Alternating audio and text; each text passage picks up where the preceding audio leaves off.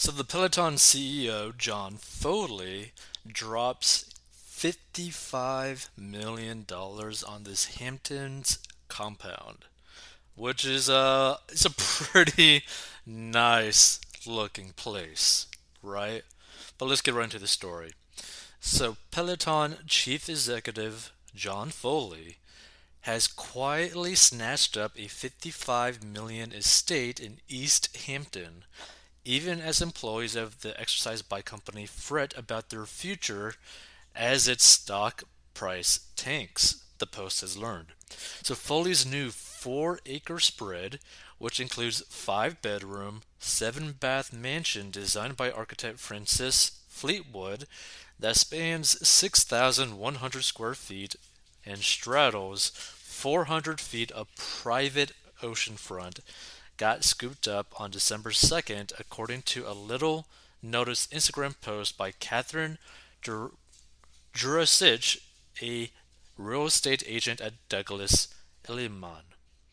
Jurasic didn't identify Foley as the buyer, but sources confirmed to the Post that the fitness tycoon bought the lavish compound above its asking price of $52.5 million. The spread at 442 Further Lane went on the market in September. Eilerman declined to comment when told about the sale. A current Peloton employee told the Post, "I'm disappointed, but somehow I'm not surprised." The employee said that the value of the Peloton stock options has plummeted by 75% in 2021, and investors have soured on the stock as vaccines and loosening COVID-19 restrictions send fitness fanatics back to the gym. And here's the thing, this is the reason why you have to be very careful when investing into individual stocks. This is why typically for the everyday investor it is better to, and again, typically, right, to invest into something more like SPY, into like a S&P 500 or like a Vanguard ETF kind of thing, right? That invest into the S&P 500, right? Because over time, because you're trying to build your wealth, long term, you will typically make a good return on your money. Your money will typically compound and double every 7 to 10 years, right? Typically, right? But, the S&P 500 has a track record, right? Of beating hedge funds and so on and so on. So, you typically will never really get a 75% drop in price in the S&P 500.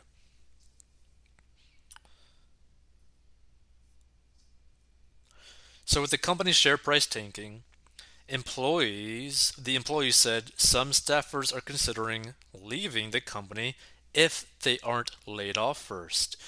People, to be honest with you, now are worried about layoffs, the employees said. Morale is at an all-time low, and meanwhile, Peloton suffered another blow Thursday when it yanked advertisements tied to the Mr. Big character on, and just like that, after the actor Chris Noth was accused of sexual assault by 2 women, according to a report which Noth strongly denied. The character had died after riding a Peloton bike in the Sex and the City reboot, a plotline that sent the company's shares falling sharply. But pandemonium at Peloton isn't stopping Foley from making real estate deals. So just last month, the CEO made headlines when he put another East Hampton retreat up for sale, a 6-bedroom, 6,400 square foot farmhouse at 12 Cola Lane that sits on 2.2 acres, just a short drive away from the new place. His asking price, $4.5 million, less than a tenth of what he paid for his new beachfront pad. The Post was first to report Foley had listed the more modest home, which he bought in 2016, from investor Billy Macklowe, son of real estate magnate Harry Macklowe. And over the summer, Foley also kept a yacht, complete with a multi-person staff off the upscale 3 Mile Harbor Marina, a source with direct knowledge to the Post. During the summer, he used the yacht to ferry his family back and forth from the city.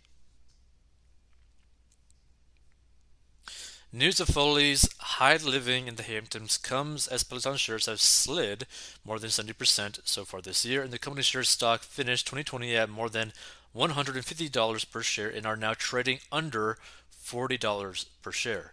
Peloton on Thursday did not respond to requests from the Post for comment on behalf of the company or Foley, and some Peloton employees who joined the company in the months before Foley instituted a company-wide hiring freeze in November have strike prices on their stock options that are higher than the company's current share price, an employee told the Post. That means that the employee's stock options are useless because the cost of exercising them is higher than the shares would be worth. People have been working, giving their blood, sweat, and tears, and have nothing to sell, the employee said. Their options are worthless, and he's out buying a $55 million house. Adding insult to injury, most Peloton employees weren't invited to an opulent holiday party that Foley held at New York's luxury Plaza Hotel on December 8th. Just a group of Peloton instructors, not other employees, were invited to the event, and even the company canceled its annual Christmas party amid concerns about its future, according to a Peloton insider. Foley talked about the party on Tuesday in an email to staffers obtained by the Post, telling staffers that it was an event for our vaccinated family and friends to celebrate all New York City has been through over the past 2 years. The company also claimed that the money for the party came out of Foley's pocket. But as staffers continued to seethe, Foley did not address the issue during a company-wide question and answer session on Wednesday, according to a source who attended the meeting. They can control the questions, the source said, so nothing came up about that party whatsoever. So this is basically like a situation where you have a ship that's burning and the captain is not wanting to go down with the ship, basically. They're basically like, swimming in their like captain's room with their hoards of treasure, right? So it's pretty crazy when you really think about it. I think this is probably a really stupid decision on his behalf, company wise, right? Because, like, look, you don't want to demoralize your employees, right? Like, if you have employees that are struggling and you go splurge on a $55 million property, that's really not a good look, right? Now it'd be different, right? If the company is doing good, the employees are doing good, they're making good money, and you go buy something super awesome, right? Because that's motivational, right? For a lot of employees. They're like, yeah, the CEO just bought something amazing. The company's doing amazing. We're making so much money this year, right? I'm probably going to get a raise of 20-30%, right? Or I'm going to get a bonus of like 10 grand or something this year. Yeah, everything is looking good for this company. I got high hopes for this company. I'm going to work hard and work my way up and make more money and so on and so on and so on. But when you have literally everything in the company basically going down the sink, going down the drain, like flushing down the toilet, right? Like a giant turd, right? And you're the CEO and you're just like, spending all the money, like these crazy amounts of money, which, by the way, could help keep people their jobs, right? Could help keep people working at a very productive level because, they're making good money because you're not splurging, right? You're reinvesting back into the company. That gets into like a really sticky situation, right? Like you don't want to basically cut your company by the ankles, right? Like you don't want to do that. You want the company to still be able to keep moving in a good direction. And if all the employees basically just are going to hate you, it's not a good look. It's not a good thing. By the way, if you want to learn how to get out of debt, go to 40inbox.com. Hey, this podcast is sponsored by our personal finance courses. So if you have problems with mastering your money and you need help, go down below and learn how to master your money.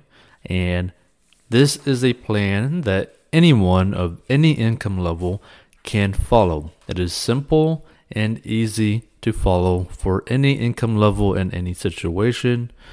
and is very straight to the point. And if you want to learn how to make money online, go down below as well. And we'll see you in future episodes.